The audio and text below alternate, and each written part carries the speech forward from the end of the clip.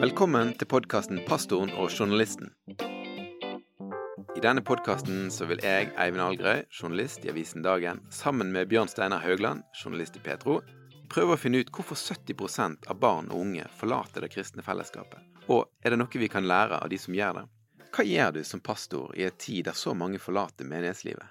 I denne episoden har vi med oss Erik Andreassen, som er pastor i Misjonskirken Betlehem Oslo. Han er en erfaren menighetsleder og samfunnsdebattant, og er engasjert i debatt om menighet, teologi og kristendommens plass i samfunnet.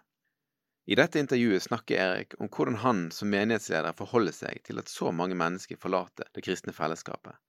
For hvordan er det å være hyrde i en tid der ikke bare 1, men 70 av de 100 sauene forlater flokken, statistisk sett? Og ser en på dette som en krise? Ja, det er et godt spørsmål. Det kommer litt an på hvilken statistikker man leser, men det er helt klart mange som trengs å finnes. Så er det jo ikke sånn nødvendigvis at fordi ikke pastoren finner de, så er det ikke funnet av Gud. Men jeg tenker at det er noe, den historien er en viktig fortelling for alle oss som har hyrde som titel, som pastor jo betyr. Altså, jeg er den gode pastor, jeg er den gode hyrde, er jo det Jesus sier der. Men hva er grunnen til at den er kommet i en sånn situasjon? Ja, hva skal jeg si, nå er ikke jeg sosiolog, og jeg tror det er mange gode, altså det er mange forskjellige fortellinger om det. Det finnes ikke ett svar, tror jeg, som er veldig sånn enkelt. Jeg tror jo, jeg kan jo bli litt sånn, noen ganger når jeg leser en del av de rapportene eller tiltakene som skal til, så tenker jeg at eller vi har behov for å forenkle virkeligheten noen ganger, men det er ikke sånn at det er liksom bare en quick fix eller en løsning eller en årsak. Jeg tror livet er, livet skjer, og livet skjer til de som går i våre kirker også, så jeg tror hvis du spør alle disse sauene som eventuelt har blitt borte, så er det mange ulike årsaker. Så kan man sikkert selvfølgelig se trender og sånn, men ja, så det kan være alltid fra, det kan jo, altså, sosiologi eller relasjoner, fellesskap, dårlig teologi, brudd i, som sagt, relasjoner. Og så kan det være rett og slett bare at folk slutter å tro. Altså, det kan være, det føler jeg er sånn underkommunisert. Det kan rett og slett bare være at de tror ikke på Gud lenger, og da er det unaturlig å gå i kirken. Så det er litt sånn, ja, det er mange ting her. Jakob Langvik, han kom i 2017 ut med en bok som heter 96 lamper, og den handler om de som brant og forsvant. Og han skriver at trenger vi bekymre oss for de som forlater kirken. Kanskje de er bare ute og leter etter seg selv og finner seg selv. Og da tar han eksempel med den bortkomne sønn i Bibelen. Ja, jeg tenker både og. Altså, vi bekymrer oss over de som blir borte av årsaker som kirka har ansvaret for, eller som vi som ledere har hvor vi kan ta en del ansvaret. Der må vi virkelig bekymre oss. Og samtidig så tenker jeg at jeg har troa på både på Gud og på mennesker, da, at jeg tror ikke vi skal heller undervurdere hva Gud kan gjøre, og hvordan han kan nå mennesker selv. Jeg tror nok noen ganger så er vårt narrativ litt for menighetssentrert. Altså vi har vært kanskje litt for opptatt av altså når pastorer snakker om bekymringen for at folk blir borte, så kanskje de egentlig bryr seg om kollekten eller antallet til neste registreringsskjema, og at de egentlig ikke er så opptatt av hvordan folk har det. Altså, men det er klart det er en bekymring hvis folk slutter i kirken av årsaker som altså, ikke er gode, altså, som betyr ikke det nødvendigvis at de er ute av Guds rike. Altså, sånn, Guds rike er større enn min lokale menighet, selv om det noen ganger er lett å tenke at de er helt parallelle. Så ja, jeg husker Knut Tveitereid sa en preken hos oss i høst at det går bra med Gud, og det går bra med Guds rike. Og det er på en måte litt sånn trøst noen ganger, når alle tallene kan tilsynelatende se negative ut på kirkeliv, så er det litt sånn, ja, men tross alt, altså Gud har det bra, og Guds rike går det bra med, eller litt sånn. Men så det er både en sånn, altså jeg hviler litt i det, samtidig selvfølgelig er det jo kritisk at mange som vokser opp i kirke, barn, unge og voksne, opplever at på et eller annet tidspunkt så er ikke kirka et sted for de. Så det må vi jo være bekymret over. Nå har jo vi hatt et par sesonger av denne podcasten her, der vi har fått inn historier og erfaringer fra mennesker som har vært kanskje en del av en menighet, har forsvunnet ut. Og en del av de har en opplevelse av at de ikke blir etterspurt. Altså de blir ikke, og klart i denne lignelsen så står jo han far til den bortkomne sønnen og speide daglig, sant? Og kan det være i noen menigheter en kultur der man ikke tør å spørre etter, ikke liksom våger å ta den litt ubehagelige samtalen? Du, hvorfor, jeg ser ikke deg lenger her, jeg er redd for kanskje å bli sånn forklengete, eller, altså, skjønner du Ja, hva jeg virkelig, mener? det tror jeg helt klart er en frykt man kan kjenne på. Altså, eller både en kapasitetsutfordring, rett og slett. Altså, sånn, jeg tror folk noen ganger overvurderer hvor mye kapasitet hver enkelt pastor har til å gå inn i alle menneskers liv. Så er det selvfølgelig trist hvis folk er en sentral del av et fellesskap og blir borte og ingen spør. Det er jo bare veldig trist, og samtidig så kan jeg kjenne på en sånn her noen ganger at folk forventer litt mye.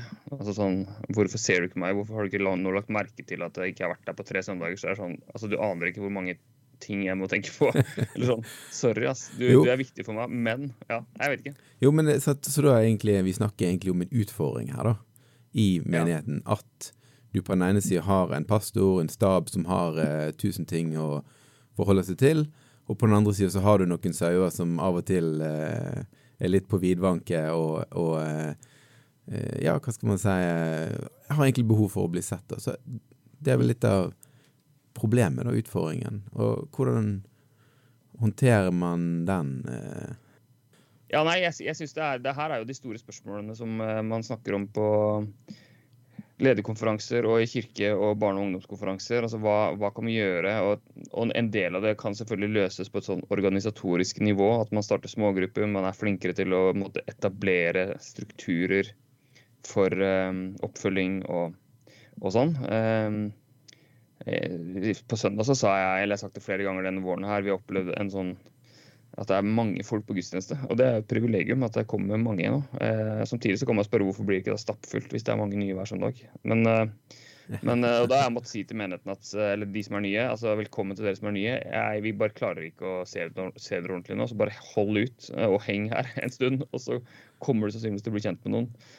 Men så er det andre menigheter som er mye bedre på sånt, som har sånn klare strukturer, og de har en sånn nesten, hvis jeg skal si det litt karikert, litt sånn maskin, en sånn slags kundereise, ikke sant, fra du kommer første gang til, og det er sånne ord man bruker nesten nå, ikke sant, til du er helt inn i kjernen. Så jeg vil jo ikke ha det heller. Så her er det mange ting jeg snakker om. Men kan jeg bare spørre en ting? Det er dette her, er det en fare for at man forholder seg, hvis du tenker på hyrdebegrepet da, og hvis du tenker på den lignelsen om faren og den bortkomne sønnen, den kan jo handle om mange ting selvfølgelig, men er det en fare for at vi ikke, altså de som er ledere i menighet, ikke helt er inne i den rollen der man liksom, hvis noen forsvinner, så blir hjertet litt sånn knust, skjønner du? Fordi at man tenker på for eksempel hva man skal forkynne, man tenker på hvordan man skal organisere ting, andre ting, skjønner du? Ja, det der er en sånn, det der er tror jeg en evig byrde for pastoren, altså, og den der, de formanende ordene om at dieterne altså han skal holde oss ansvarlig for menneskets sjeler da, eller som det står i Hebreerne, altså sånn, menighetens ledere skal liksom bli holdt regnskap, og i Esekiel også hvor det står om dieterne som skal bli, hvor Gud skal liksom stille dem til doms nesten over hvordan de har tatt seg av sauene, men samtidig oppmuntringen i 1. Peter er det hvor det står om at vi skal få en seierskrans som ikke visner, de som har vært hyrder. Så det er en sånn her, men hva skal jeg si, det er den kampen og byrden over, altså det er disse sauene, og samtidig så skal man jo ikke herske over det med tvang som det står, så de er jo frie individer, ikke sant? Så den her, jeg vil virkelig bry meg om dem, men jeg vil jo ikke holde grep om dem. Så det er den her, hvordan skal hyrdemetaforen brukes på en god måte? Jeg tror den kan misbrukes også da. Og det er jo en som, ikke sant, det er et kjent begrep, men også, noen ganger så er det jo ikke sånn at vi leder sauer, men vi leder katter, ikke sant, som kommer og går når de passer dem, og så plutselig går i et annet hus hvis det er litt bedre mat der en periode. Og de er ikke så lojale da. En hund kan du oppdra, en sau kan også kanskje er litt i hermetegn dummere, mens katten er litt mer, hva skal jeg si, gjør som de vil. Så det er sånn, men det her det er så mange lag av vårt individualistiske samfunn og vår kanskje frykt for å invadere folks liv. Vi har hørt alle historiene om pastorene som kontrollerer flokken sin, og vi vil jo ikke være der. Og så ender det kanskje opp med at vi da for liten grad involverer oss i menneskers liv. Ja, det her er store ting. Men hvor store rom er det for å snakke om sånne ting? Hvis en tar utgangspunkt igjen, og her er sauen som står om i Bibelen, den ene som forsvant. Nå er det jo ikke så godt å skjønne hva som var grunnen til at den ene der forsvant, men det å skjønne historiene til de som vel å slutte, hvor mye jobber en med sånne ting?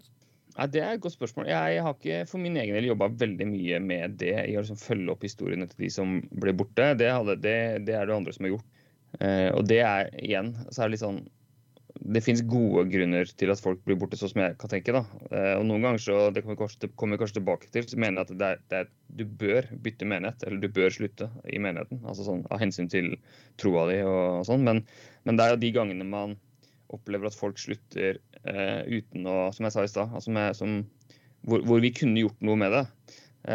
Men det som er forferdelig vondt er de gangene du hører folk som slutter fordi at de opplevde maktovergrep eller usunn teologi eller bindinger som gjør at de ble borte. Men det som er kanskje den negative, eller den måten vi har snakket om de som blir borte i perioder på, er jo at vi snakker om menigheten som om at de er konsumenter. Altså vi gjør menigheten til konsumenter, og de også ser på menigheten som en leverandør av åndelige tjenester, og så spør man folk, hvorfor kommer du ikke lenger? Nei, gudstjenesten er litt for kjedelig, eller lovsangen det er for dårlig lovsang, eller barnearbeid er ikke svagt, sånn, funker ikke for våre barn. Og så snakker vi om det som at menigheten er konsumenter, og det mener jeg det er ikke sånn vi skal tenke heller. Så det er igjen, det er så mange, man kan snakke inn i denne tematikken fra så mange ulike hold da.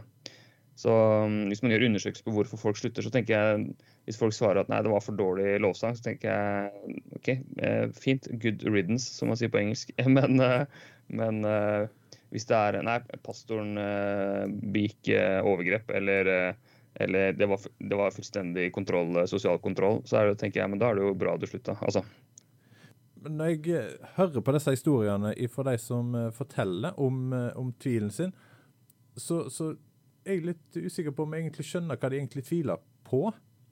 For det går jo an å tvile på seg selv, si ei og tru, tvile på menigheten sin, om det er rett det som skjer i menigheten. Det er mange former for tvil, og så har en på en måte snakket om tvil som en ting, og derfor legger en litt lokk på de spørsmålene, og den samtalen om tvil. Det er jo kjempespennende det også. Hva tviler folk på når de sier at de tviler? Altså, jeg håper i hvert fall eller jeg tror i miljøer hvor det som samler en, i hvert fall tilsynelatende, er et sett med dogmer, eller liksom, dette mener vi her, eller dette tror vi i dette fellesskapet, det er innenfor denne firkanten som definerer oss, så er det jo mer krevende å stille spørsmål, eller hvis du begynner plutselig å lure på, men jeg vet ikke helt hva jeg mener det der. Og hvis det å mene det samme er grunnlaget for fellesskapet, her mener vi det samme, så er det jo vanskelig å tvile. Og hvis det å tvile gjør at eller hvis det å endre mening i et spørsmål, uansett hva det måtte være, eller i praksis, eller liksom, gjør at du da mister du alle relasjonene dine, du mister fellesskapet, du mister potensielt Gud og evigheten. Altså sånn, da blir det kjempestore spørsmål. Men hvis et miljø ikke først og fremst er samlet for at her mener vi akkurat det samme i alle spørsmål, men her er vi samlet rundt Jesus, og rundt Jesus så var det både seloten som ville gjøre opprør mot Roma, og det var tolleren som jobbet for Roma. Altså, så er det jo liksom, da er det jo et større rom da, for å stille spørsmål, og jeg tenker også i forkynnelsen, hvis vi som pastorer forkynner en sånn der, jeg har hørt mye av det, jeg har sikkert noen gang gjort det selv også, liksom en sånn, dette er liksom, her er sannheten, og nå forkynner jeg sannheten, og dere som menighet så må bare, her kommer fasit. Så er det jo vanskeligere å sitte i salen og tenke at men jeg er jo ikke enig, hva er det plass til meg da? Så det jeg noen ganger pleier å si er at, altså, nå holder jeg en innledning her til samtale, og som ikke sant, det er ikke, jeg preker ikke med utropstegn, men jeg prøver å åpne Bibelen, og la oss se hva som står her. Sammen da, at pastoren står sammen med menigheten og ser på Bibelen, i stedet for at pastoren står over menigheten eller foran menigheten. Det er jo noe fint med disse talerstolene i gamle kirkene hvor predikanten, eller hvor ordet løftes høyt opp. Ikke sant? Disse gamle prekestolene hvor man klatrer opp fem trinn, og så står man der som et utrolig viktig tegn på at Guds ord er over menigheten. Så var det sikkert noen sånn lydmessige ting også, men problemet er liksom, pastoren i sin selvforståelse har en sånn veldig jeg har fasit her, og nå skal dere bare høre.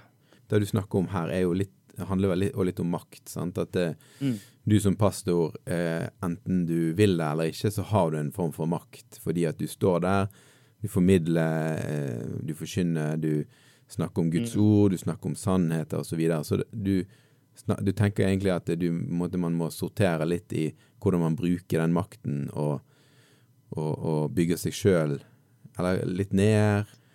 Det så mange nyanser her, for det handler ikke om man må ikke ha en sånn falsk ydmykhet som kanskje også kan være lett å ta på seg. Så det en sånn Men det er nok en ydmykhet og en som trengs her. Men jeg bare mener helt at det å reflektere over makt jo kjempeviktig.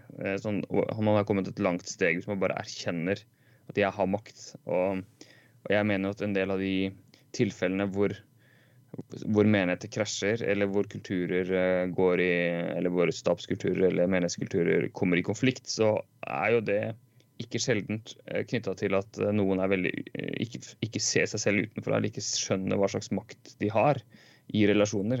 De sier, ja, men hvem jeg? Jeg bare en pastor, liksom. Altså, ja, men du så Gud, på en måte, eller du taler på vegne av Gud i noen menneskers oppfatning, ikke sant? Eller sånn. Så bare det å reflektere over makt, og hva det gjør, hvordan bruker man den makten, det tenker jeg, da har man kommet et langt steg, da. Men når jeg inne på det med makt, så jo det veldig sånn subjektivt også, hvordan det blir opplevd. Hvis en har ting i livet sitt som en burde ha kanskje ryddet opp i for å få et bedre liv, så kan det jo være lite som skal til før en opplever at her det makt. Dette med at mennesket får hjelp til å rydde opp i livet sitt, dette med den psykologiske biten med oss mennesker, hvordan skal vi ivareta den i en menighetssammenheng? Altså, følelser jo veldig viktig kilde til kunnskap, men samtidig ganske usikker. Jeg har jobbet en del med kropp de siste årene, og kom over en undersøkelse, eller en studie, som var en psykologisk studie, hvor en del mennesker ble påført et arr i ansiktet, og så skulle de gå ut blant folk og komme tilbake og gi en feedback på hvordan folk så på dem, opplevde liksom. Det de ikke visste var at det siste leddet i denne sminkeprosessen var at de ble tatt bort igjen dette arret. De trodde at de gikk ut blant folk og hadde et arr i ansiktet. Mange av respondentene kom tilbake og sa at folk så veldig rart på meg, og liksom de kikket mye lenger enn vanlig. Og det var jo bare sånn et slags bevis på at det vi tenker, alle tenker på dette fødselsmerket i ansiktet, men sannheten det var jo ikke der. Så du får masse følelser i kroppen basert på hva du tror at andre tenker om deg. Så også i et fellesskap så jeg møtt folk som sier men folk fordømmer meg fordi at jeg samboer, eller fordi at folk eller hva det måtte være. Og så kan jeg noen ganger si at jeg tror ingen vet det, at du det. Eller sånn du skaper masse følelser basert på forventninger, og du tror at alle tenker på dette, opptatt av dette, men kanskje ingen det. Ja, det jo et kjempeinteressant studium, for det klart, la oss si at det en konflikt i en menighet, så hører de jo gjerne da, sant? Altså, ja, men jeg får de blikkene for at jeg uenig her, eller det jo litt sånn tankevekkende, sant? At kanskje det potensial i hvert fall, for at folk forsvinner ut på bakgrunn av en misforståelse, på bakgrunn av at man tror man blir for eksempel fordømt, men så det ikke det som er viljen bak. Ja, man projiserer masse følelser over på noen andre som man egentlig sliter med å jobbe med selv. Og det litt sånn som det kan være i samliv også, ikke sant? At man har en case, eller man har en vedvarende utfordring i et ekteskap, for eksempel. Og så tenker man, hvis man ikke klarer å reflektere over sin egen del i det, og bryter, og så går man nå inn i en ny relasjon, så oppdager man at det de samme dynamikkene som skjer her. Og så skjønner man plutselig at det var faktisk ikke den andre som var problemet. Så det var jeg som hadde denne utfordringen, eller jeg bidro til den dynamikken. Så en del i konflikter også, så det en del folk som bare forlater menighet, for eksempel i konflikt, og så går de inn i en ny, og så tenker de, det var jo masse greier her også, og så skjønner du at men det du, ikke sant? Det dine indre projiseringer og følelser og måten du i. Altså. Men for det jo på en måte så kan du si at det de som da forsvinner ut på bakgrunn av en slags misforståelse, at man tenker at her blir jeg fordømt. Det ikke nødvendigvis grunnlag for det. Så jo det en utfordring. Men så det jo noe med da de som står igjen. De har jo også et ansvar for å gå litt etter, sant? Og spørre, hvordan har du det egentlig? Altså, jeg tenker både for din del som pastor og for mennesker generelt i menigheten, da å fiske fram følelser og få et språk og en arena for å snakke om hva følelser du egentlig sitter med, spørre litt etter. Ja, altså jeg tror jo, og så det ofte sånn at vi har en sånn fasade da vi går i kirka, og så tar vi på oss en maske, eller vi tenker at her mener alle det samme som meg, eller her har alle, eller eventuelt her har alle alt på stell, det bare jeg som sliter med mine greier. Men jeg husker Thomas Judin skrev en liten tekst en gang om at vi alle hadde gått med problemene sine i en sånn synlig plastkasse som de gikk rundt og bar på, så at alle kunne se hverandres problemer. Så det ingen som ville bytta. For man bare, åja, du har de greiene der, ja, steike, det var mye det også. Eller sånn. Så det en sånn der, vi vet ikke alt som skjer i de andre personens liv, så det å snakke ærlig om, eller det å både i forkynnelse og i skape meningskultur, hvor man skjønner at okay, her det jo alle mulige slags folk som mener ulike ting, som har sine utfordringer i livet. Og hvis vi alle hadde gjort som kvinnen med blødninger, da, som det står om i Markus 5, som kaster seg ned for Jesus og forteller alt som det var. Altså hvis vi, det står i Lukas-versjonen at foran alle fortalte hun alt som det var. Altså hvis vi i teorien hadde sett for oss at hele menigheten kom fram på en søndag, hvis vi hadde hatt kjempegod tid, og alle hadde fortalt alt som det var, så ville vi skjønt at wow, her det jo alle mulige slags historier og folk og følelser og livssituasjoner og begjær og alt mulig greier. Og så ville vi jo, og da ville jo sannsynligvis rommet blitt større for at folk tenker, ok, da det faktisk plass til meg. Fordi at dette kan jeg være med på. Altså, det var ikke så trangt som jeg trodde, eller det var ikke, rammene var ikke så, altså vi alle mulige slags folk her. Det betyr ikke at man har en sånn utydelig teologi, utydelig lære eller utydelig ideal, men bare at man skjønner at her det mye mennesker, og det rom for meg. Det normalt å ikke få det til. Det må vi snakke om. Det tenker jeg. Og der har vi jo, vi som pastorer og forkynnere, liksom en avveining av hvor mye skal man snakke om seg selv, altså sånn, og hvordan bruker man eventuelt seg selv i forkynnelse. Jeg prøver, og kanskje i litt for stor grad, når jeg bruker meg selv som eksempel, så det utelukkende som et dårlig eksempel. Altså sånn, det de gangene jeg tabber meg ut, eller ikke fikk til noe, eller, så det veldig sjelden jeg forteller en historie om hvor jeg gjorde noe som jeg lykkes veldig bra med, og sånn burde dere også gjøre. Eller sånn. Så det der med å bruke, at man som pastor også, og forkynner, da, eller prest, altså leder ut fra egen, altså vise at jeg også et menneske, men det samtidig en avveining, for man også pastor, og man har et større ansvar, man skal være et forbilde for de troende i ord og gjerning, som det står. Altså det liksom ikke enten eller, men det det å finne liksom ut veien. Da. Og kanskje noen ganger i ulike situasjoner spille på ulike sider av hva det å være hyrde. Da. Ja, for nå snakker jo vi om denne problematikken, sant? Hvorfor folk forsvinner ut, og akkurat nå så vi inne på dette med ærlighet og da å kunne snakke om feilbarlighet og være åpen om sine feil.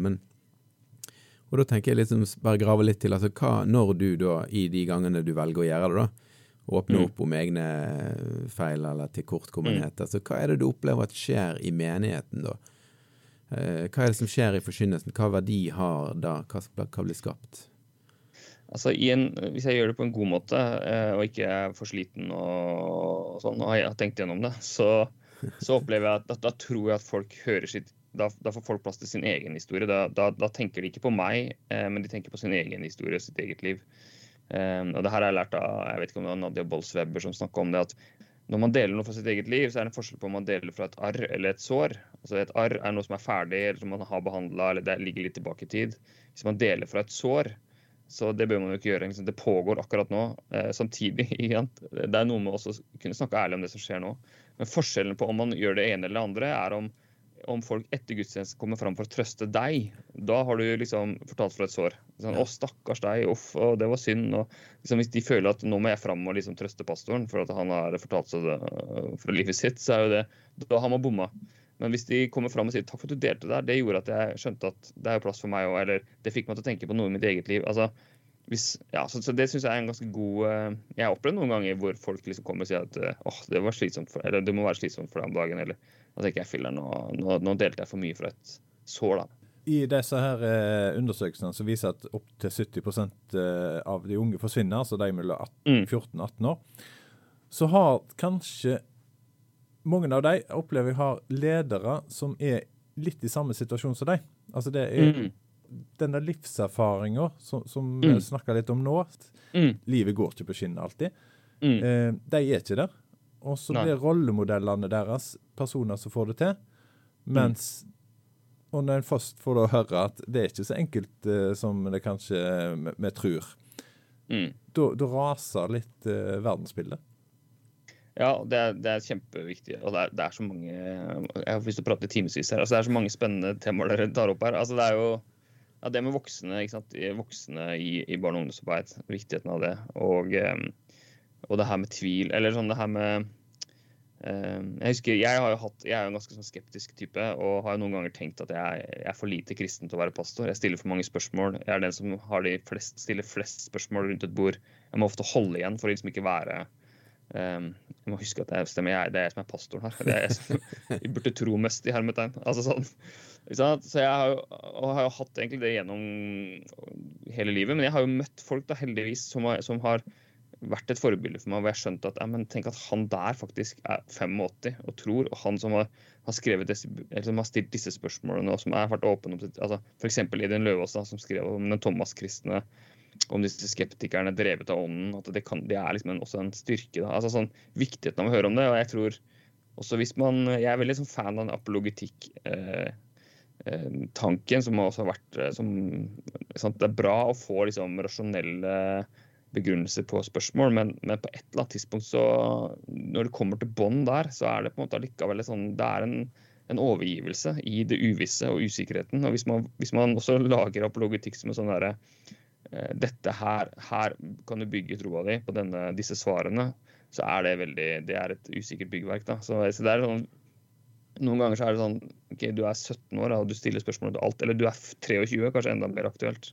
og liksom bare livet, du skjønner bare at det var ikke så lett som på søndagsskolen, og alt mulig går, så bare sånn, vet du, bare hold ut, altså Gud det går bra med Gud, det går bra med Guds rike, og jeg har også tenkt, Jesus er sannheten, han sier når Jesus sier jeg er veien, sannheten og livet, så kan jeg noen ganger hvile i at hvis han virkelig er sannheten, så betyr jo det at hvis man stiller spørsmål oppriktig søker sannheten, hvis man leiter i vitenskap eller i gode samtaler etter sannheten, så måtte prøver jeg å tenke at men da finner folk Jesus, for at han er sannheten. Ikke liksom som en sånn her slags Jesus er sannheten, så da er alt annet feil, da kan man ikke stille spørsmål, da må man alltid starte med Jesus. Det er mer sånn der, at på enden av alle spørsmål så er Jesus på et vis. Det er en venn av meg som er kunstner og filmprodusent, og han var inne i vår menighet en gang der jeg går da, og så stilte han spørsmål, han er ikke fra Norge, så han sa liksom, where are all the freaks? Altså hvorfor er det så likt? Dette her er en litt annen problemstilling, men hvorfor ser alle som går i denne menigheten så like ut? Og der tror jeg at noe av det som vi har fått høre i denne podcasten her, er da at man ikke opplever at det er rom for forskjellighet. Enten da er det ytre, eller det er meninger, eller det er måte å uttrykke seg på, og så videre. Ja. Det er jo en utfordring, tenker jeg, som sikkert du kjenner på, altså hvordan å liksom romme forskjellighet. Er det sånn hos deg? Ja, nei, jeg blir bare så ivrig, for det er så, som jeg sa i starten, det er så mange ulike ting å snakke om her. Sånn, og det sånn, veldig konkret så handler det om menighetens uttrykk, fellesskap, hvordan går man kledd. Når jeg begynte i den menigheten jeg er nå, altså Oslo Misjonskirke Betlehem, det er jo 17 år siden, jeg jobbet der lenge nå, eller jeg begynte å gå der i 2003, og vår menighet har vært en ganske sånn fin, altså fra å være frikirkeligheten er jo arbeiderbevegelsen, ikke sant, men så ble den ganske sånn, eller vi hadde halleluja-siden, eller vi hadde bil-siden, og så hadde vi halleluja-siden i de gamle dager da. Det var liksom de som hadde råd til bil, og så var det alle de som bare hadde Jesus på en måte. Sånn. Så ble jo menigheten vår en ganske sånn dress- og slipsmenighet, som sikkert var i mye av frikirkeligheten. Så det var liksom, man kledde seg veldig fint på søndag, man kom og tok på seg sine fineste klær.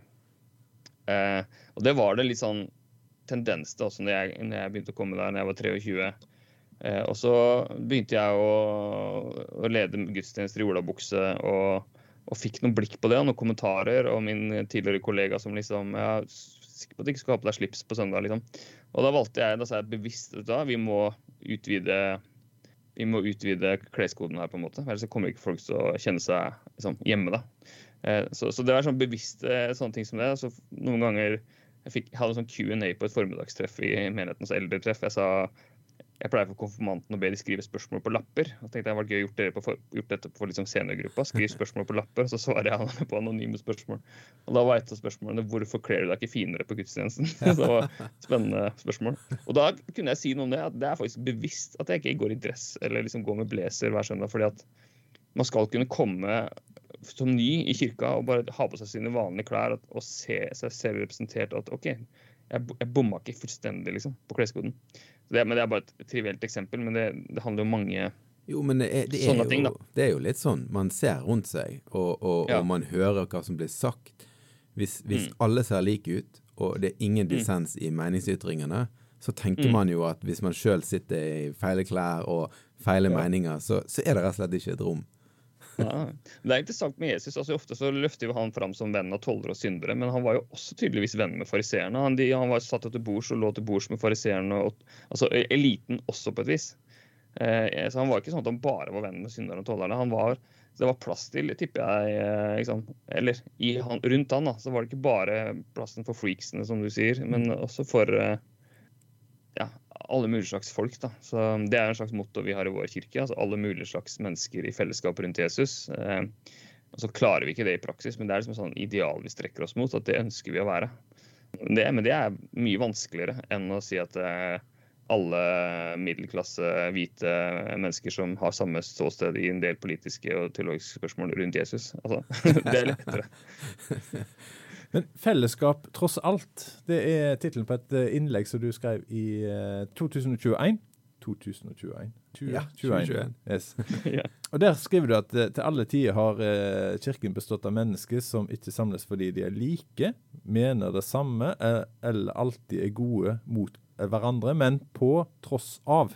Det er veldig viktig å si det. Det er veldig sant å si det, tror jeg, og det er nyttig å høre det. Men det at du må si det, betyr det at det ikke fungerer, sånn som jeg egentlig vil ha det? Ja, det tror jeg til dels. Jeg tror det. Jeg tror vi bare må minne oss på hele tiden.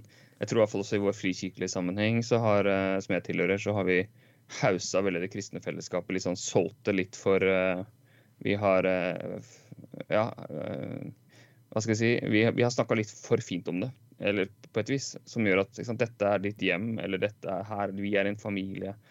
Ikke sant? Altså sånn, ok, men da er det faktisk, i et hjem er det jo rotete, og i en familie er det konflikt. Ikke sant? Så velkommen hit. Som en preken jeg hadde, som jeg fikk sjelden mye respons på. Det var en sånn høst hvor jeg opplevde at en del av menigheter er sånn, nå skal vi liksom fortelle om alt vi er bra på som menighet, sånn at folk får lyst til å begynne å gå her. Og min første preken en høst var liksom, velkommen til å bli skuffet. Altså, velkommen hit, liksom, her er det. Hvis du har for høye forventninger til oss som fellesskap, så kommer du til å bli skuffet. Og det vet jeg. Altså sånn. Hvis man går inn i menigheten, eller jeg husker vi hadde en medlemsopptagelse hvor en litt eldre person sa liksom, det var så fint å komme hit til dere, og jeg har blitt så sett og møtt og hørt og elsket, og så godt tatt imot, og nå blir jeg medlem. Så bare satt jeg i salen, det her er mange år siden, så satt jeg og tenkte at vet du hva, du kommer til å bli skuffet, kjære deg. Vi kommer ikke til å klare å leve opp til dette her. Så det er sånn, det trengs en sånn realisme, altså, og det Dietrich Bonhoeffer skriver det, altså livet i fellesskap, han skriver utrolig fint og realistisk om dette kristne fellesskapet som er bare rotete, og samtidig, det kan gi oss et glimt av himmelen og av Guds rike, og det er Jesu kropp, og det er liksom virkelig det vakreste som finnes. Jeg tenker potensialet i den lokale menigheten er helt enormt, og så videre, men allikevel, det er bare mennesker. Altså, vi er mennesker, og når mennesker møtes, så er det trøbbel, uansett hva slags fellesskap det er. Dette her med å komme i en sånn situasjon at ting går så langt at en kommer til konflikt, det skriver du også litt om i dette her innlegget ditt. Altså, en har ikke alle verktøy til å håndtere konflikter. Men dette med å heie på spørsmålsstilling, for da er du jo nødt til å lytte, og du er nødt til å tenke og vurdere, og så er jo ikke sikkert en har et godt svar. Nei, jeg tror du er inne på noe. Jeg er ikke noe konfliktmester i konflikthåndtering.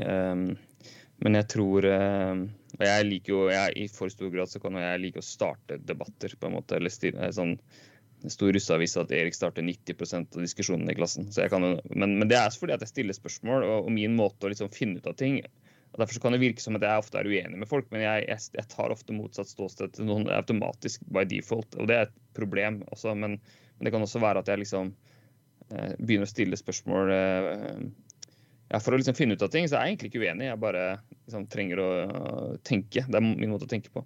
Men det kan også oppleves veldig, noen ganger nesten sånn som at jeg alltid uenig, eller ovenfra og ned. Så det baksiden av det. Men jeg hører en kjempespennende bok om dagen som heter Think Again av Adam Grant. Han heter en psykolog som jobber med organisasjonsutvikling og vår evne til å tenke på nytt. Altså sånn, og da jo det, han snakker om forskjellen på å være preacher, altså liksom, det en sånn preacher mode som han snakker om, hvor du liksom bare går inn i å overbevise andre, eller politician mode, som å liksom, du sier det som forventes av deg, ikke sant?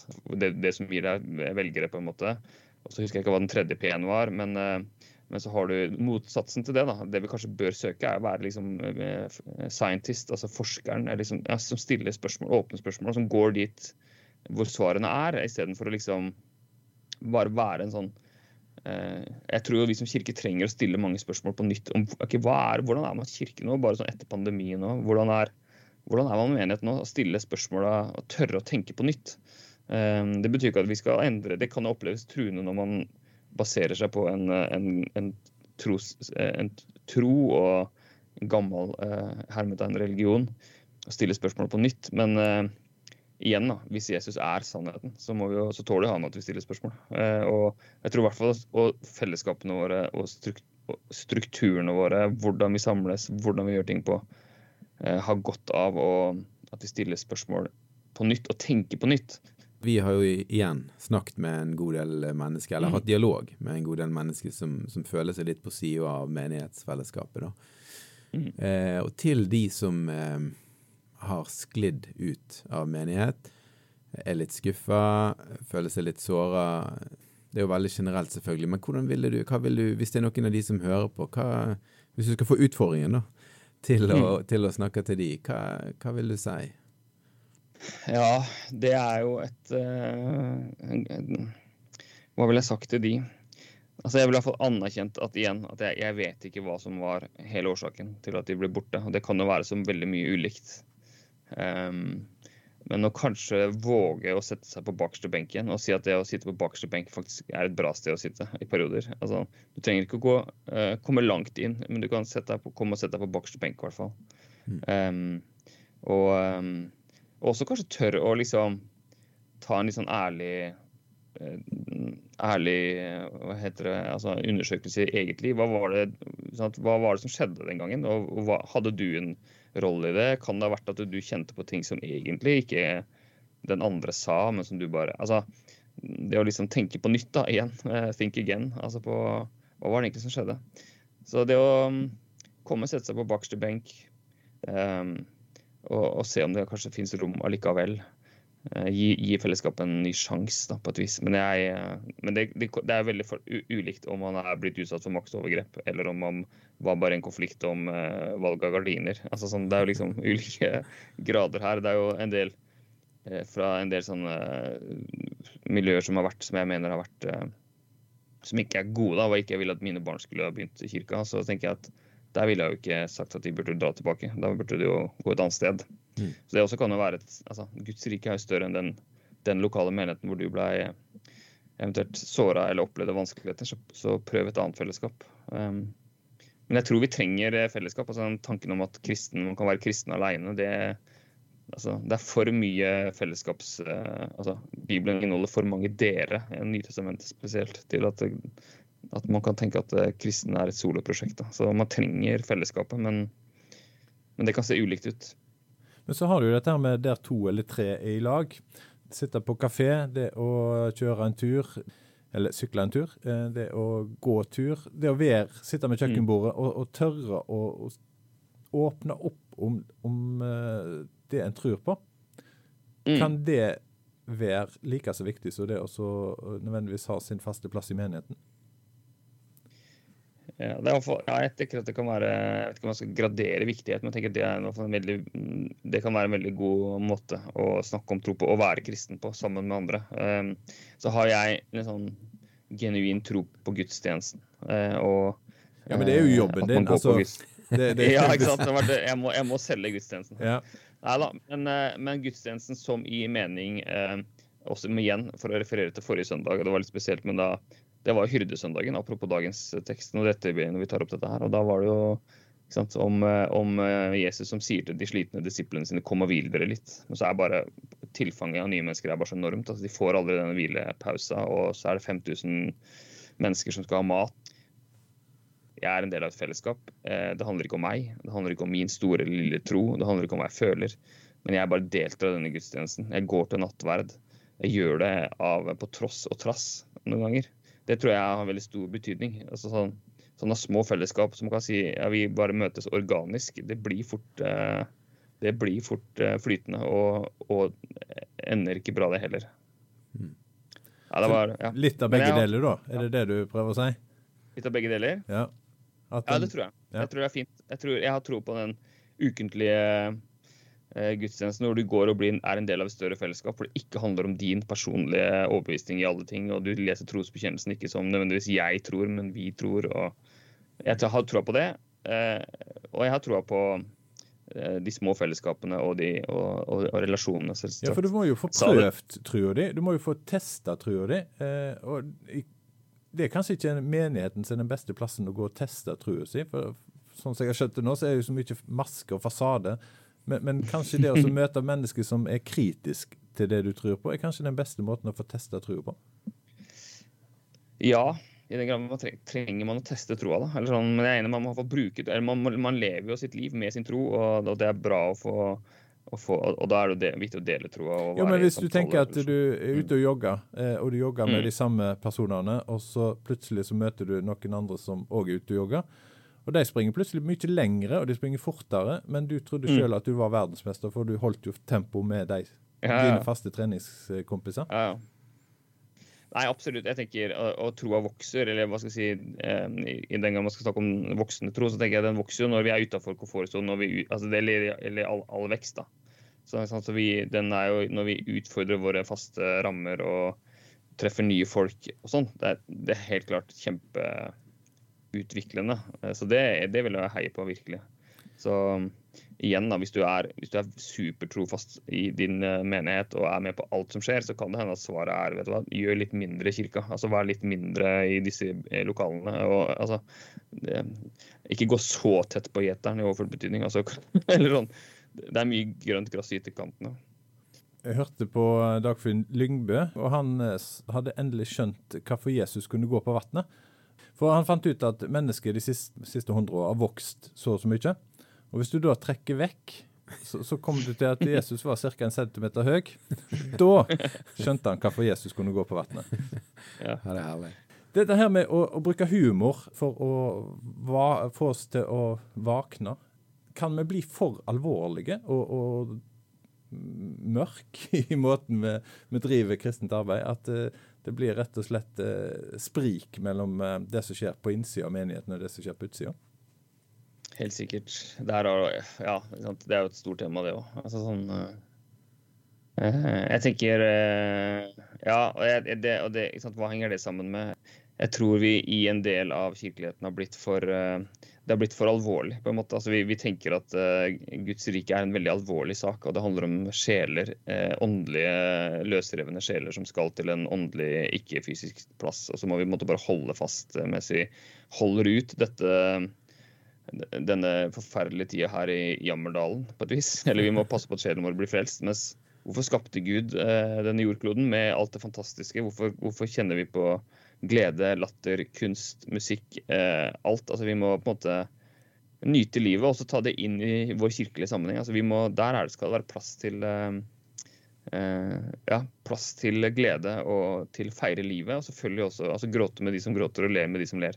Så jeg tenker det kan sikkert mange også som bare jeg orker ikke å gå i kirke lenger, for det var så enten kjedelig, eller det var så alvorlig, eller det var så livsfjernt. Det jo kanskje det største problemet, eller sånn var det må oppleve at altså, jeg hørte aldri noen si noe som ikke handlet om det helt vanlige, reelle livet.